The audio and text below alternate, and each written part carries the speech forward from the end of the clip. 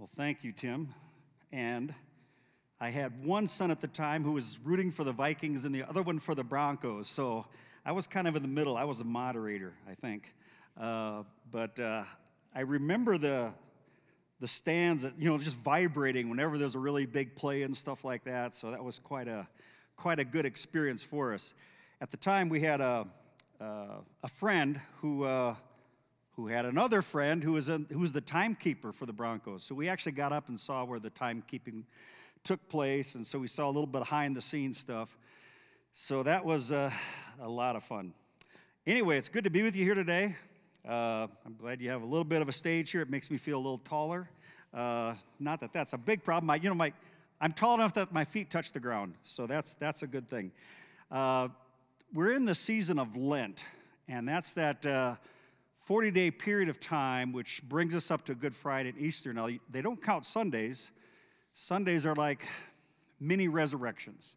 So you celebrate what Christ has done. But during this period of time, the church thinks about the suffering of Christ, that he willingly came to die for our sins. And for all of us who know that we are sinners in need of a gracious and holy God, it's Christ who made that way possible for us. And the scripture passage we're going to look at this morning really looks at how Jesus is actively on the move to take care of his people and how he prepares for that. And I didn't give slides to the guys back there because I think I have 3 subpoints, and I think it's going to be easy to follow, but it's the messenger. The messenger was John the Baptist. You're going to read about this in this passage. And then what's the message? Messenger, message, and then the ministry of the Holy Spirit. Because that's what John says is really the difference from the baptism that he can do with the baptism that Christ will bring. And it's giving this comforter. The Bible talks about another comforter. Jesus was the first comforter. But when he leaves, he says, I'm going to leave you another comforter, the Holy Spirit.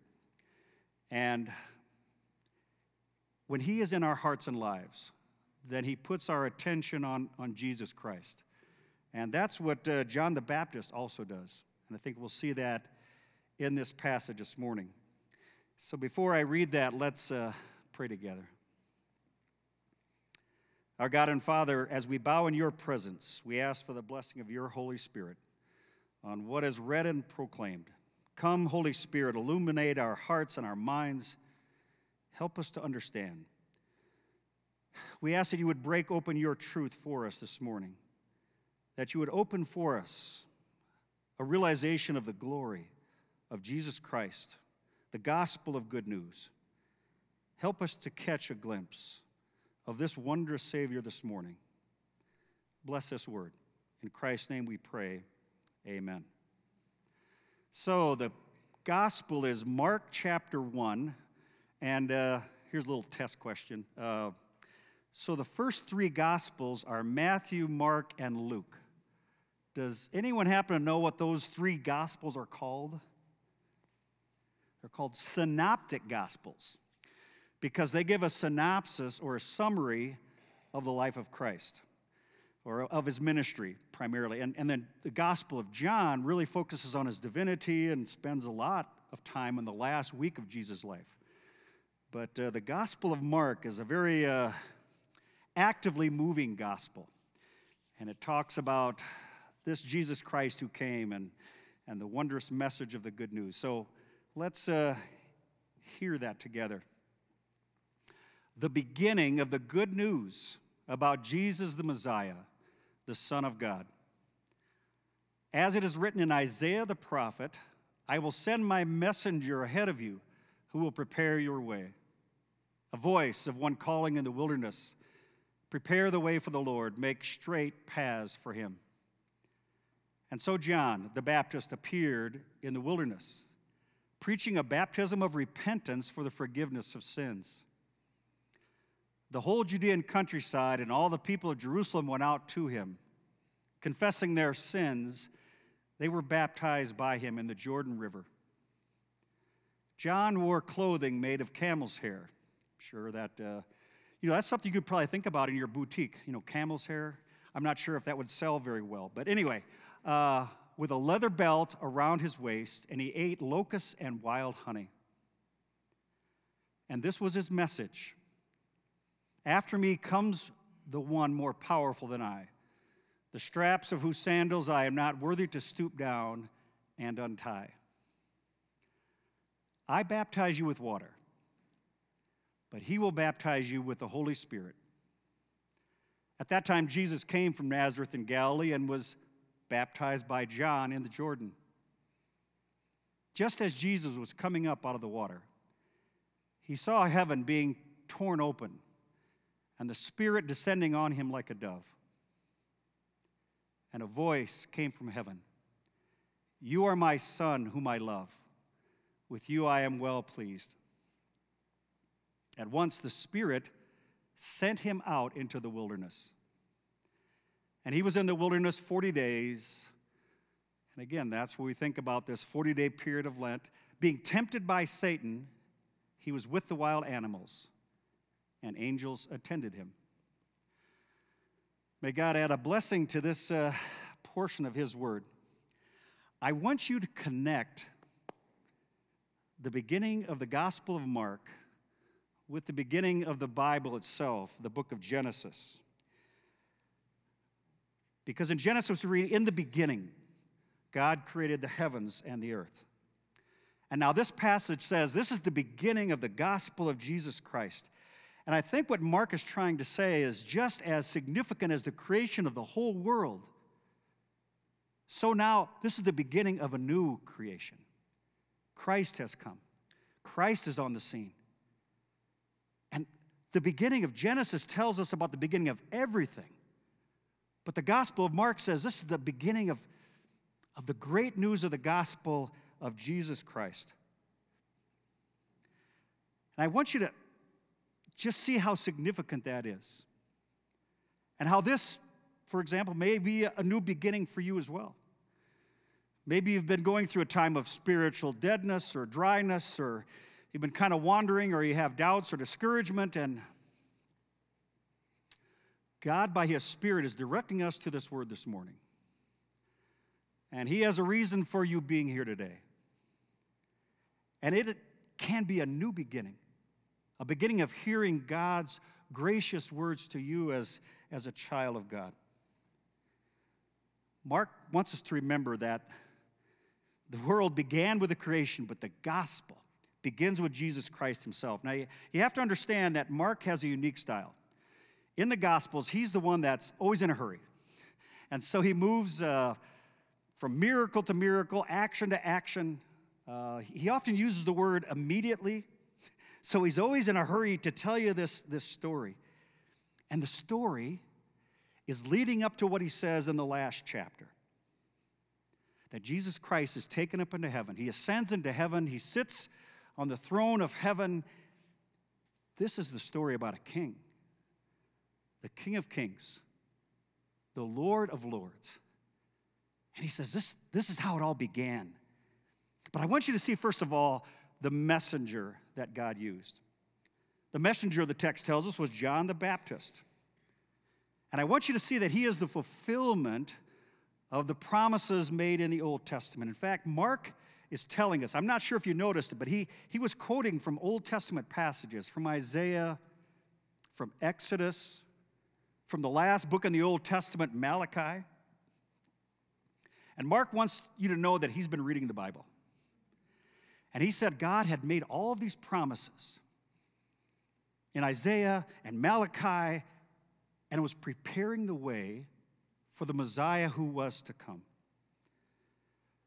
John the Baptist is a messenger who came by the promise of God.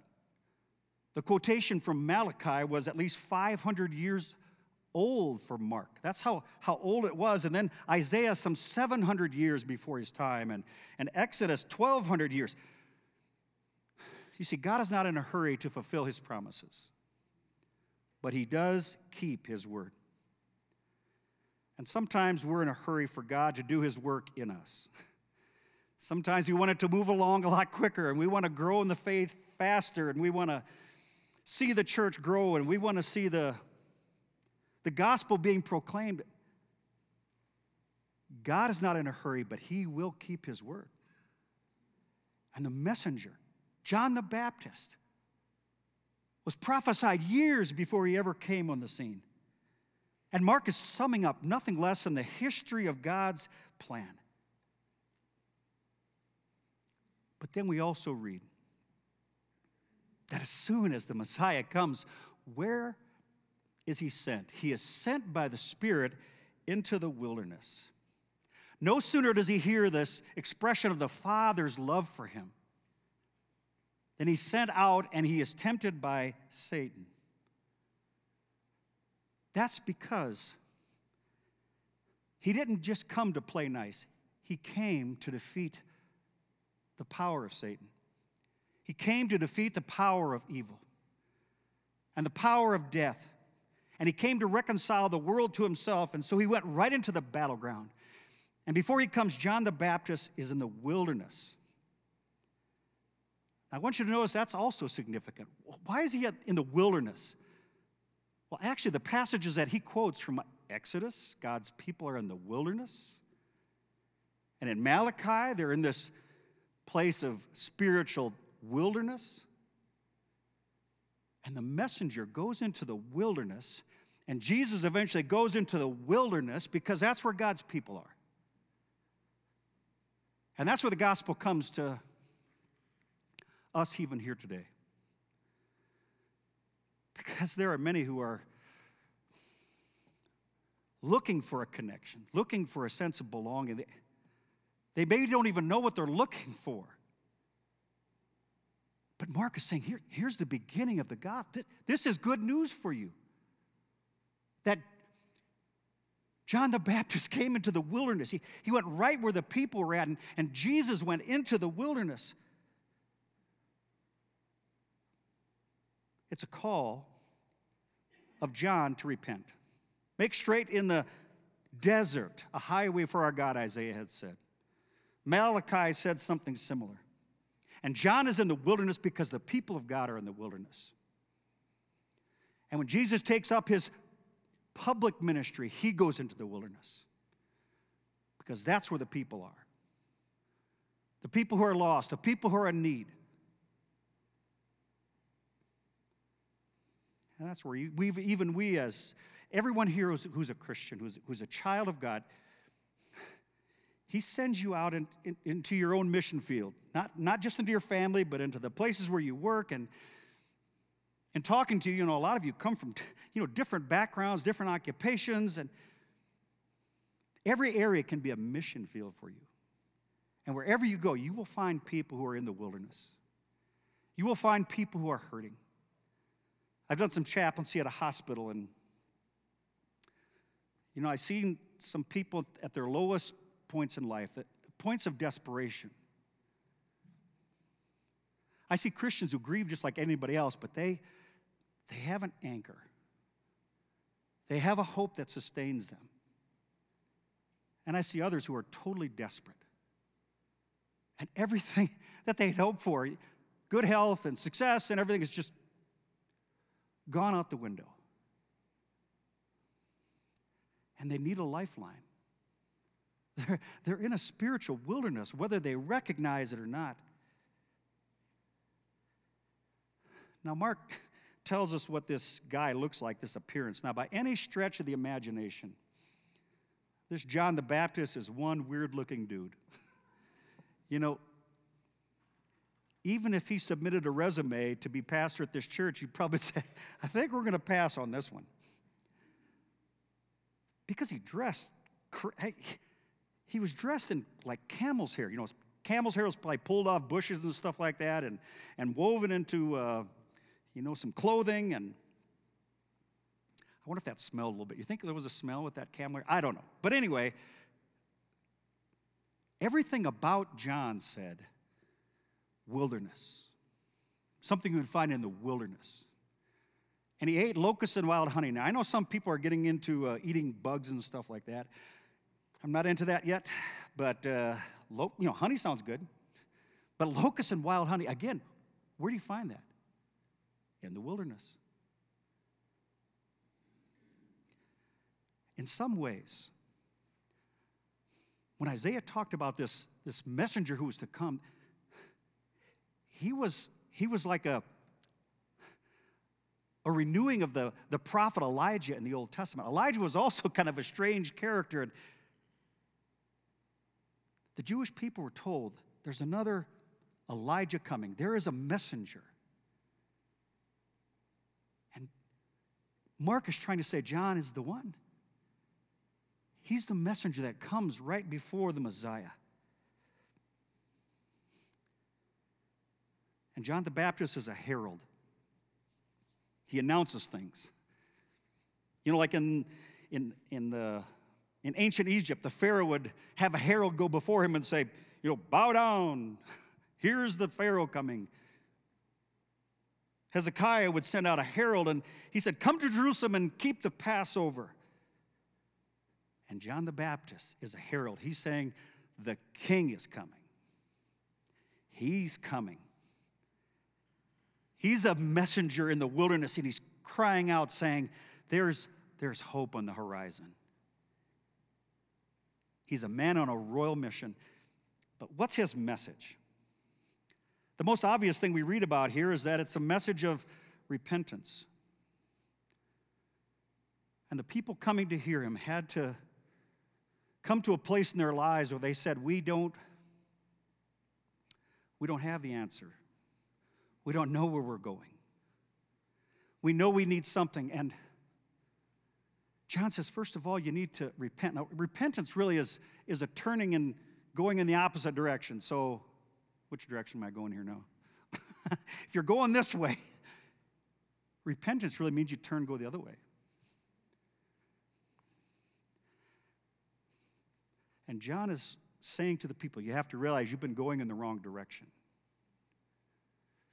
And you need to repent and turn toward the one who gives life. Why did John wear clothing like that and eat locusts and wild honey? Everything about him reminded them of the wilderness.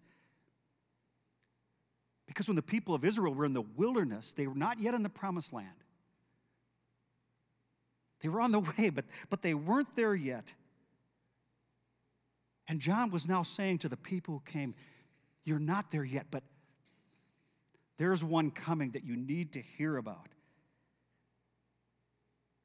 Now you have to realize that Jesus then undergoes the baptism of John. Now, the baptism of John was different than the baptism we have.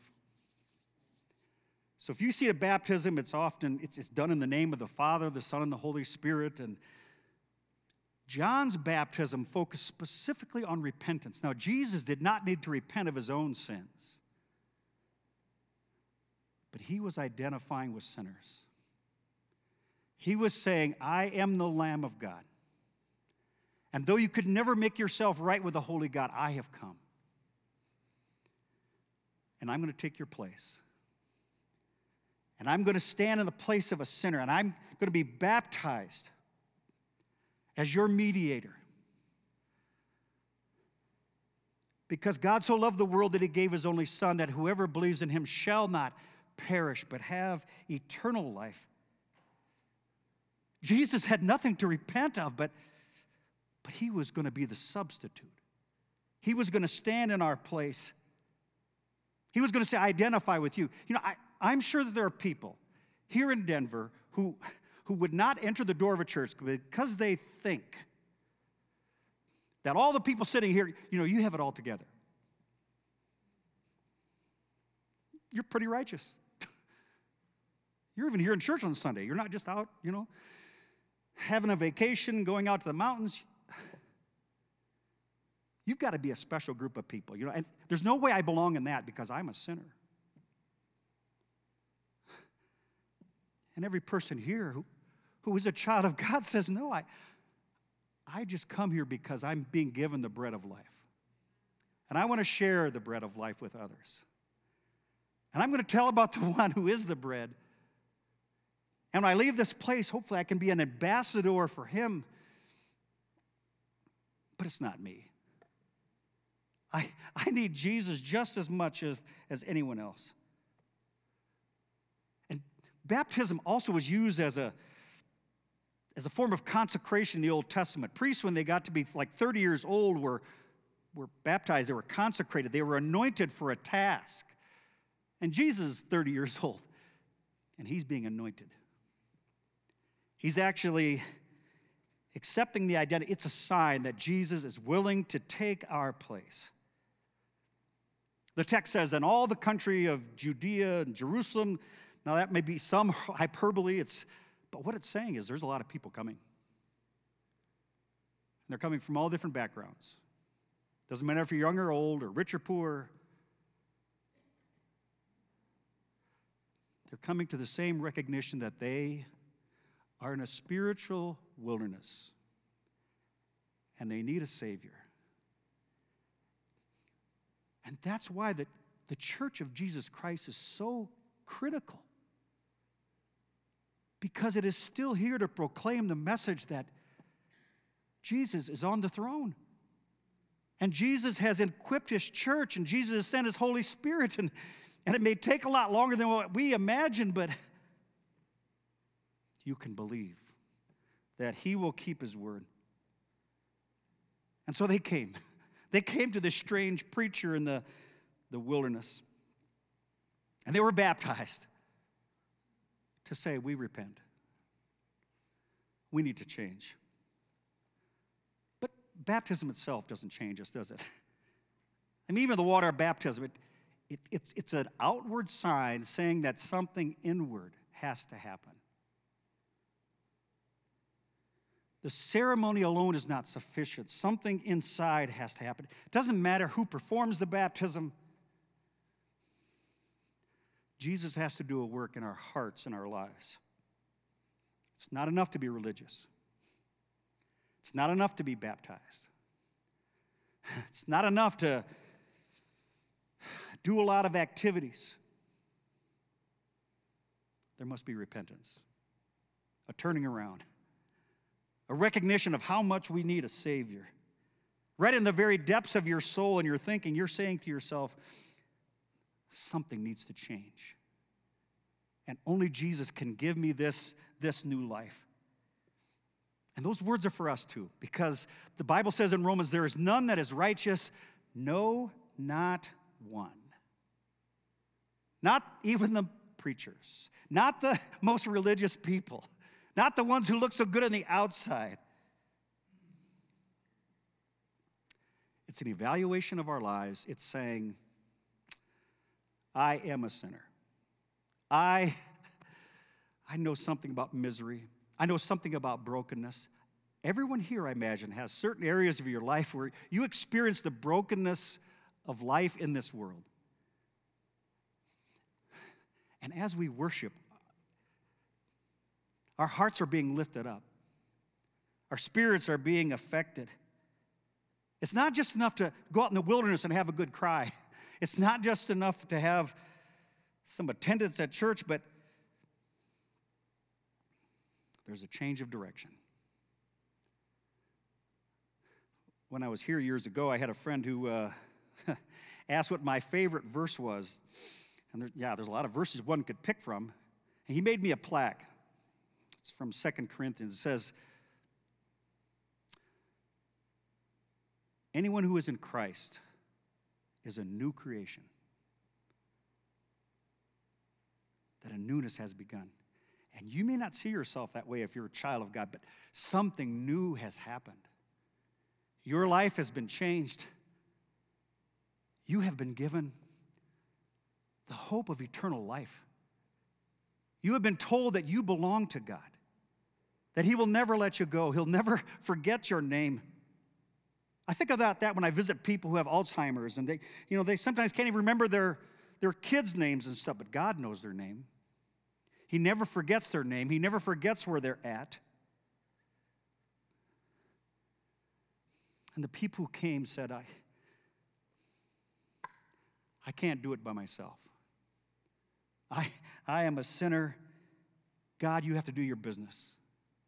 God, you have to change me from the inside out. in Belfast, Ireland.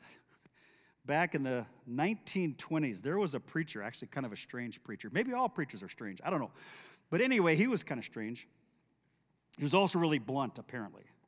So he'd point to different people and he'd say, okay, you've been doing this sin. How'd you like that on Sunday? If you say, okay, I know you stole some candy from the grocery store. And you've been gossiping too much, and you've been doing this. But people were being convicted. He actually worked in a shipyard. At that time, they said the shipyard employed some 150,000 people, and he would preach to them during their lunch breaks, and he would have Bible studies with them. And the amazing thing was, things that they had borrowed from the company began to come back. In fact, so many people responded that way that the shipyard had to rent another building to restore all the stuff. It's true, it actually happened. The newspapers covered it. Thousands of those workers, they brought back stuff that they had borrowed because there was a change of heart, a change of their lives. And John is, his message is repent and believe. The gospel is coming. And he focused all of his attention upon Jesus Christ. It was a voice that said, you're sinners, but there's somebody who's coming. And I'm not even worthy to untie his sandals. Did you know that personal slaves in that time, that was even too low of a job for them? They would not stoop to untie somebody's shoelaces or whatever. And John is saying, I'm lower than that. But Jesus is coming. And you can't believe how great he is. He is so wonderful. He is the Messiah. He is the Savior. He is the one who brings good news. He's the Lamb of God who will take away the sins of the world. And I imagine there were people who came to look at John the Baptist in the wilderness. And, if you see a really strange person or a strange occurrence, sometimes people, at least in small towns, they do that, They come to see this latest, activity, this latest person. Maybe they came out to see him originally as this strange preacher, but when they left, I don't think they talked as much about what he looked like, but about his message. A need to repent and a need to hear that there was someone coming who would give them the good news. I suspect that's what they heard. And their lives were being changed. And John said it's really a message about the Holy Spirit. You see, I baptize you with water. He's going to baptize you with the Spirit. He is going to do something inside you.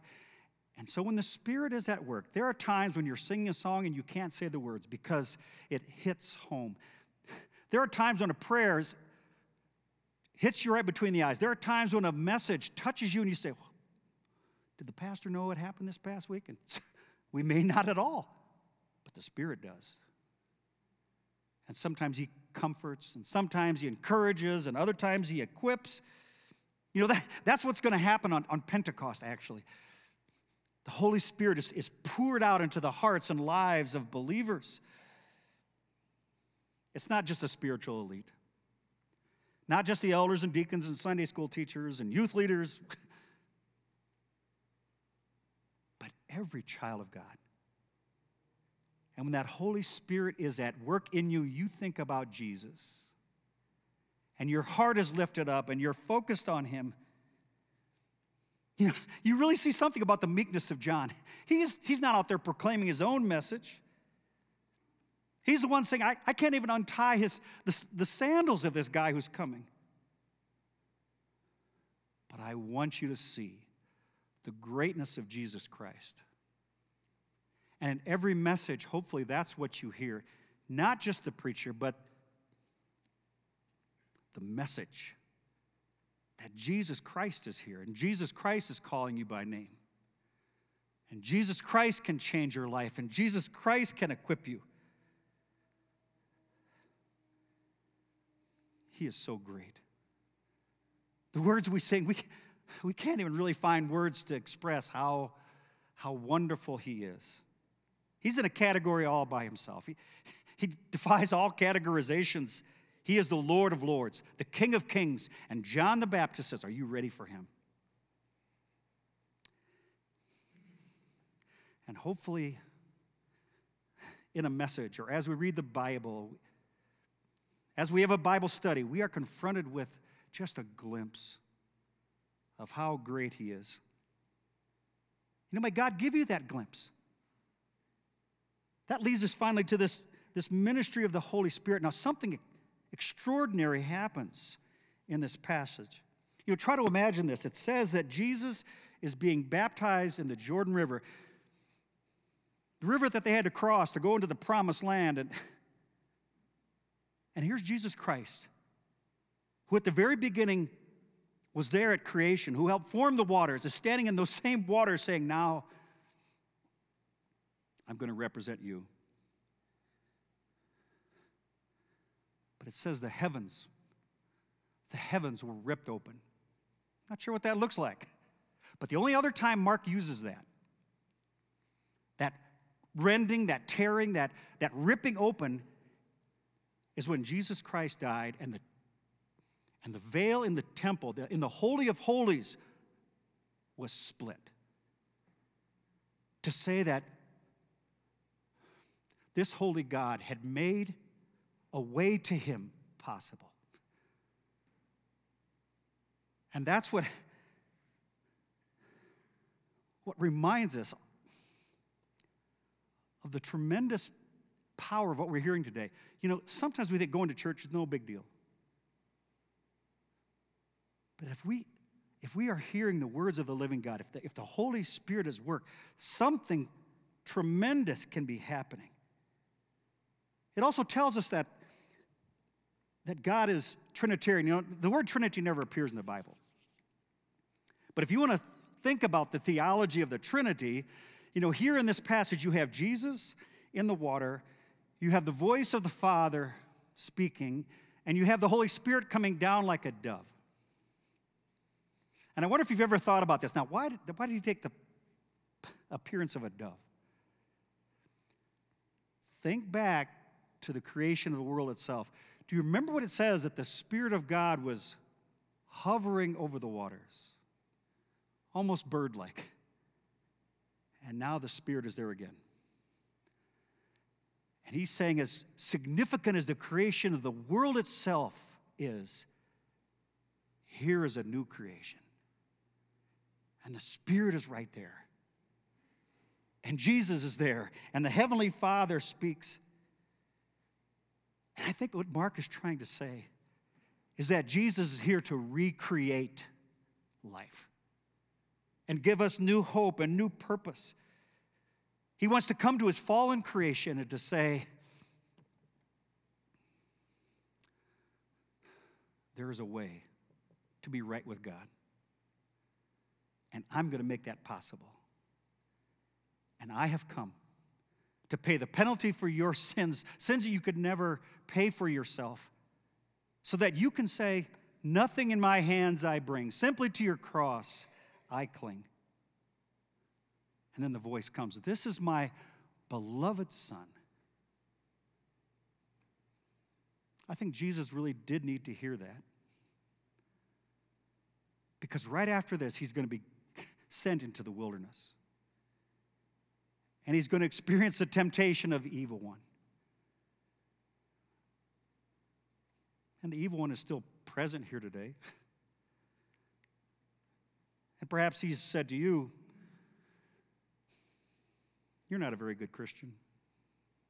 How can God love you? What have you done for him lately? You've let him down time and again. And the Word of God is saying, Jesus came to answer that. Jesus came to deal with that misery. And right before he goes into the wilderness, he hears this wonderful voice. This is my beloved Son.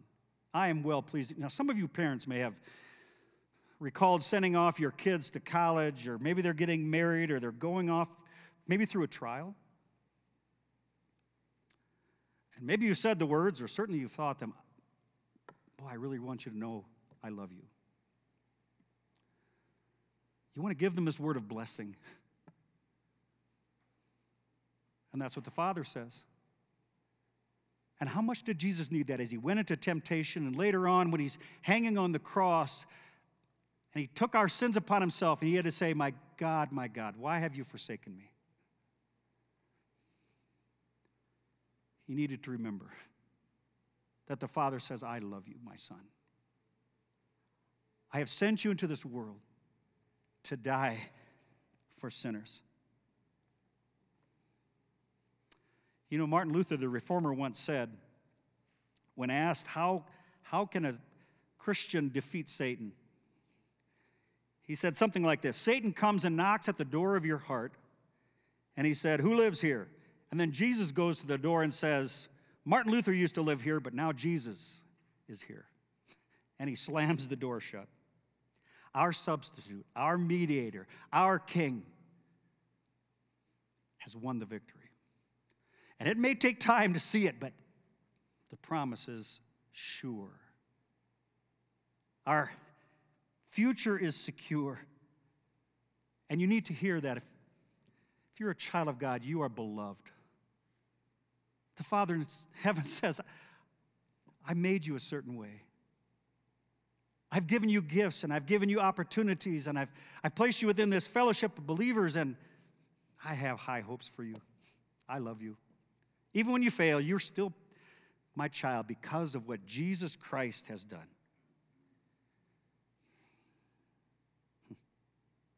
And at the end, angels minister to Jesus. Do you remember in the Garden of Gethsemane, an angel came and ministered to him, and I think they take care of us as well. We don't see them. We don't see God's hand. But our Heavenly Father knows what you're going through. And He knows why you're here. And He cares for you.